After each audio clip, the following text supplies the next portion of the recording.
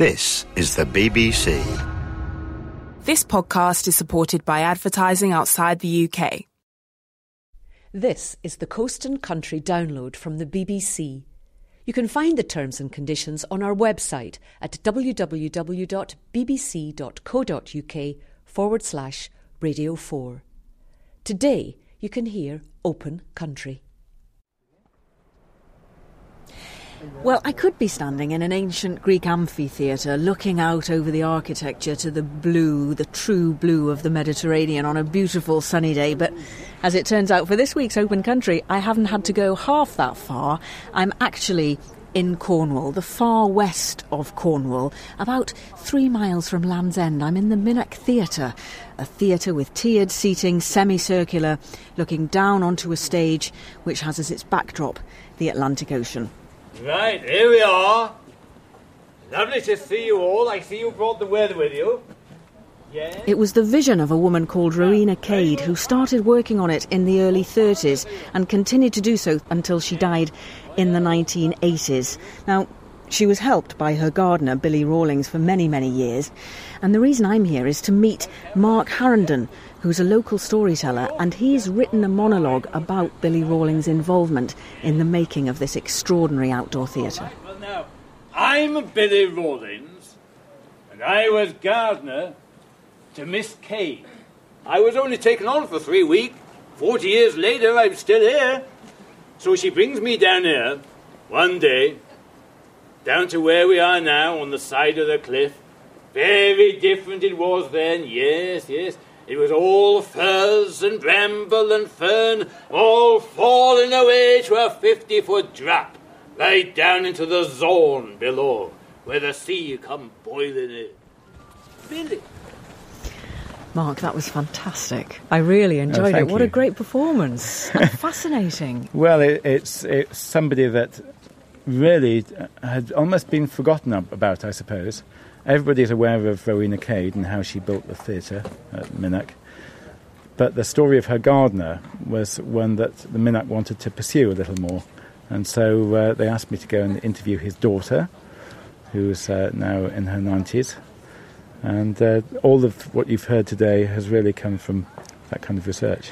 Well, it gives a great insight into the work, the imagination to start with, to see what this could be. I mean, she was extraordinary for seeing that, but the sheer physical labour of carving out the granite rock, making the stage, seeing what it could be, and then making that happen. I mean, they did that together, I suppose, and they had a great commitment to it, didn't Yes, they? absolutely. And to think that they did the first part of that, the major work, was done over one winter, when all of that side of a cliff that you see there was pulled down between them, and the reinforcing wall was put up in tremendously bad conditions, really.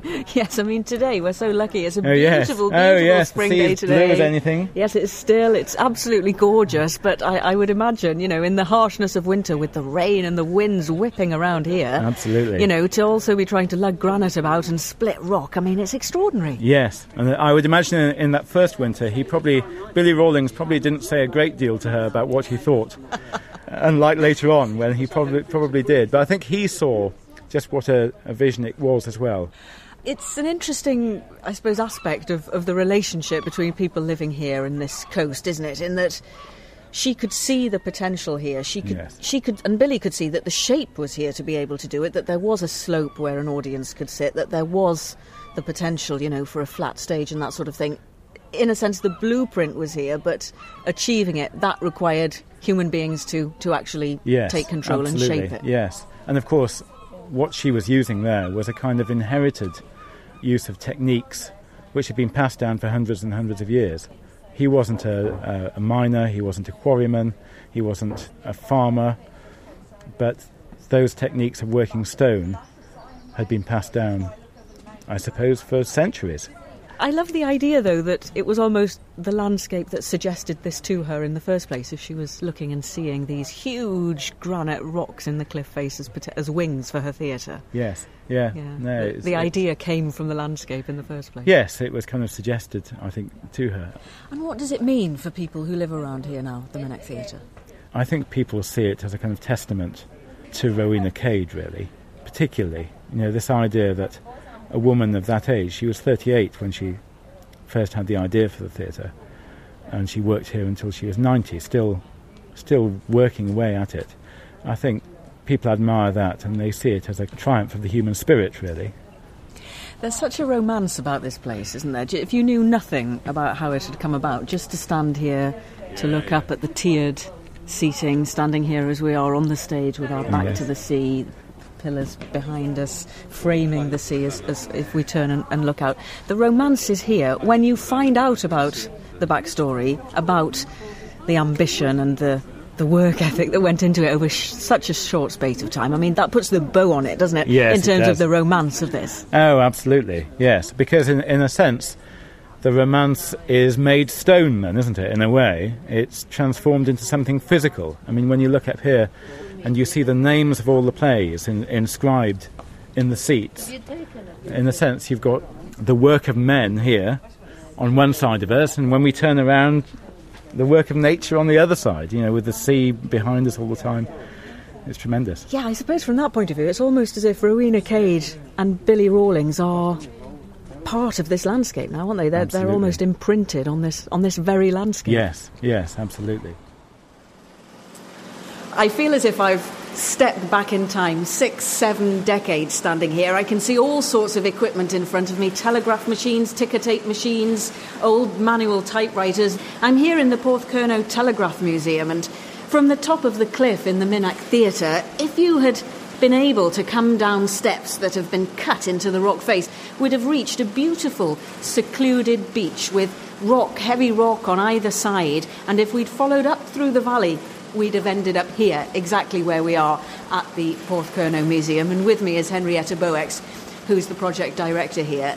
This is a real treasure trove. Absolutely. Well, you've explained the little cove and the beauty of the little cove. What you can't see on that little cove are the 14 cables that go from this little cove all over, stretched out under the sea to places all over the world, Bombay, Newfoundland, Carcavelos, you name it.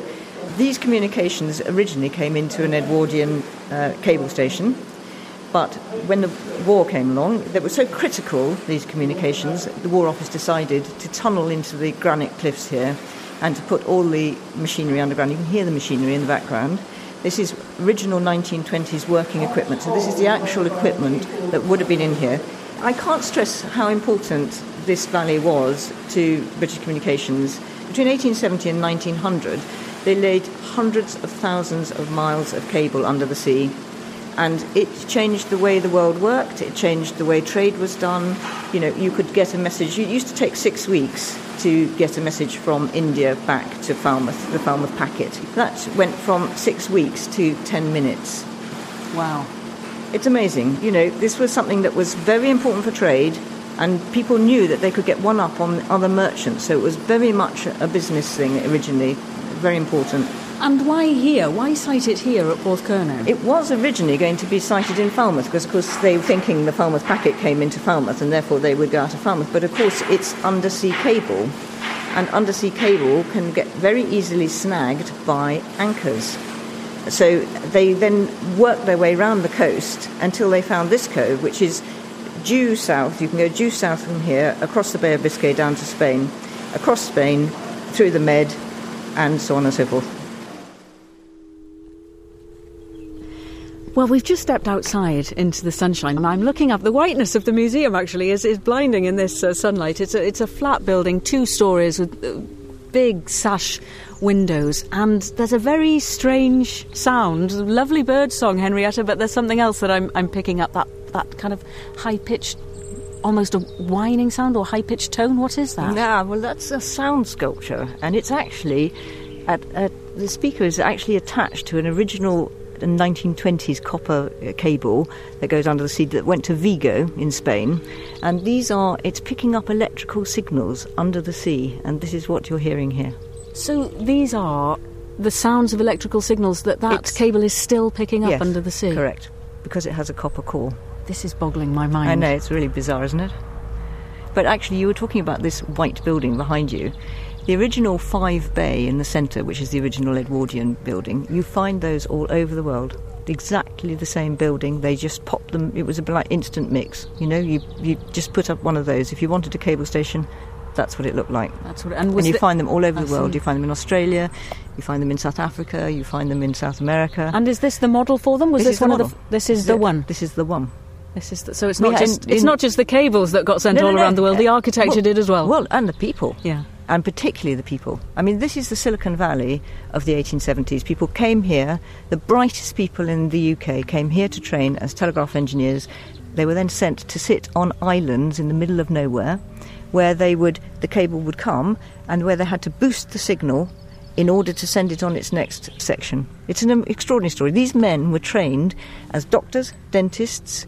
They had to be able to do almost everything because they went to the most remote locations. They were phenomenal. Of course, it wasn't just UK people who came here to train, because once they had trained here and then they went out to, let's say, St Helena, and they sat on the rock, and basically then they would train people in St Helena who then got sent back here to do further training. So this, between 1900 and 1970, was one of the most multicultural valleys in the world. And here we are at the cable hut, and I can see within it there are pipes. Cables. Cables coming up. They look like pipes, don't they? But you're quite right. They contain cables. They're labelled Gibraltar 2, I can see. I can see one that says Vigo. What am I looking at? Well, this is where the cables came in from all over the world. So the one that you're looking at there that says Vigo is the one actually that the sound sculpture is attached to, that went all the way from here to Vigo and carried all that traffic. It then goes from here up to the cable station. So, I mean, actually, if you look around you, quite often you'll see some exposed cables. This winter, because it was so stormy, most of the sand on the beach got washed away, and then suddenly there were all these cables exposed. It's extraordinary. They're still there under the beach. They just don't carry any traffic anymore, but they're still all there.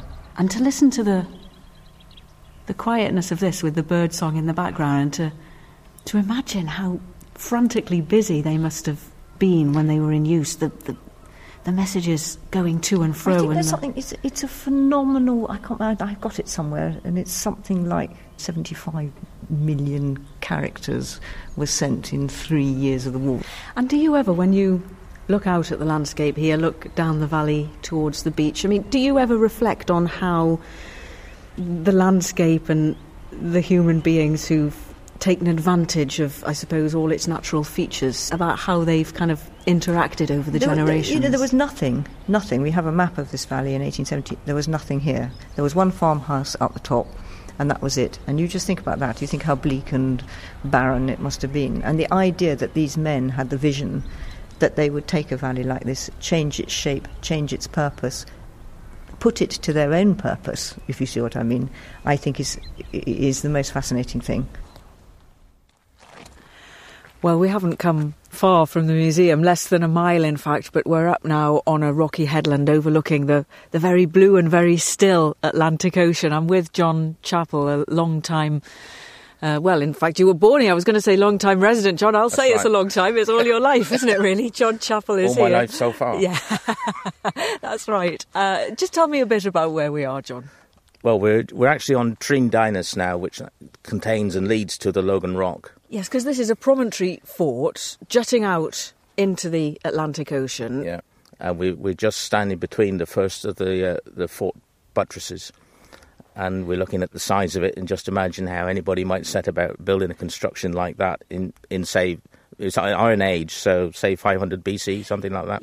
And, John, would we have just started to walk into the site of the fort here? Because if I turn with my backs to the structures that we've just been talking about and look out towards the sea, this is a headland, isn't it, that kind of emerges from the coastline here and just comes to a point out, pointing right out into the Atlantic. I think that's the definition of a promontory fort. They made a fortress that they could defend from the narrowest possible angle. It could only be attacked from the land on the narrow neck of land. So, and what they've done here is they've used the landscape then, haven't they? They've seen how easy this would be to defend in many ways, because there's only one possible rampart for attacking forces to come up, and so they've thought this is a likely spot for us if we need to make a last stand sort of thing. Until very recently, really, you had to work with the land. It's only the very recent years with mechanical devices when we've been able to force the issue. prior to that, then everything had to be done working with the land, taking advantage of the natural structures. Well, if we go further out onto this headland, John, we get to another fascinating part of this coastline, don't we? And one around which there's lots of local stories and lots of fascinating history. It's Logan Rock. That's right. Logan Rock forms a central part of the promontory, and if we move on now, we'll come to it very shortly. John, you've got us standing underneath Logan Rock now, and I must confess, when we were standing further inland on the promontory and you said, I'll take you out there, I was thinking, how is he going to get us out there? Well, you've done it, but I'm a bit out of puff because it's quite a clamber over the rocks of the promontory, isn't it? It is a bit of a clamber, but it's worth it for the view. Oh, definitely. And just the magnificence of it. Well, we're standing in front of a very weather-beaten sign which has been screwed in to the cliff face here, the Logan Rock, and then there's an arrow pointing up directly upwards, and no lie, there is Logan Rock just sitting on top, slightly jutting out. There's a gap between the bottom of the rock on this side and the cliff face itself, and presumably that's part of the thing that makes it a rocking stone. That's right. Logan comes from logging, we think, and logging for rocking stone, and there are a number of logging stones around West Penwith. When I was a youngster, it certainly rocked well. It hasn't rocked as well the last time I was up there. That may be, for a stupid expression, lack of use. Little fine bits of gravel blown into it will stop it rocking. Maybe that's what it is, I don't know. It's an extraordinary natural phenomenon, isn't it? A granite rocking stone of that size. Yes, but it comes about because of the natural decay and weathering process of the granite. If you just where we're now, you see a number of rocks around. You look at that one up there, for instance, you can see that is the natural weathering process of granite, and it lends itself to producing every so often a rocking stone. This is the biggest one I know of, but there are others around. So tell me the story of the rock then. How important is Logan Rock to people around here? It was always a tourist attraction way back into the early 1800s. It must have been because there was such a furore when it was dislodged by Lieutenant Goldsmith. Yes, tell me about that. Why did he decide that he'd bring some of the seamen under his command? He was a naval officer, and try to get them to dislodge Logan Rock. Well, we don't know the reasons why. We can speculate. A group of naval guys on a night out, who knows? But they dislodged it, and because it was a tourist attraction, even back in those days, this is the early 1800s, it was dislodged and wouldn't rock anymore. Lieutenant Goldsmith was ordered to replace it. There's a pub nearby, isn't there, the Logan Rock Inn? Rock, yeah. And they've got pictures of the scaffolding that had been erected, and it looks from the pictures as if some of the scaffolding at least was where we're standing now. It is, yeah. To try and get it back in place, because of the uproar that they'd caused. I've also seen the invoice in the Logan Rock Inn nearby that really gives you a sense of the sheer manpower involved in trying to put it back, because it's very, very detailed. It lists each man involved, how many days they were employed for, how much they cost, and more than £130, which was a fortune back then. That's right. When you see the replacement bill where it itemises every item from a plank of wood to a few pints of beer for the men, it gives you an insight to all sorts of aspects of life, the prices of stuff then, what people were doing, how many people were available. You would struggle to commandeer 50 men locally now. There are not 50 fit and able guys around. This is the Logan Lady on the promontory of Logan Rock itself. The Logan Lady is not by any means as well known, but is quite a significant rocking stone. You can see that it stands about 12 or 15 feet tall and will move quite considerably. Go on, John, then. Show me. Give her a push and let's see what happens. You're giving her a good old heave there, but she's not cooperating just at the moment. Typical woman. I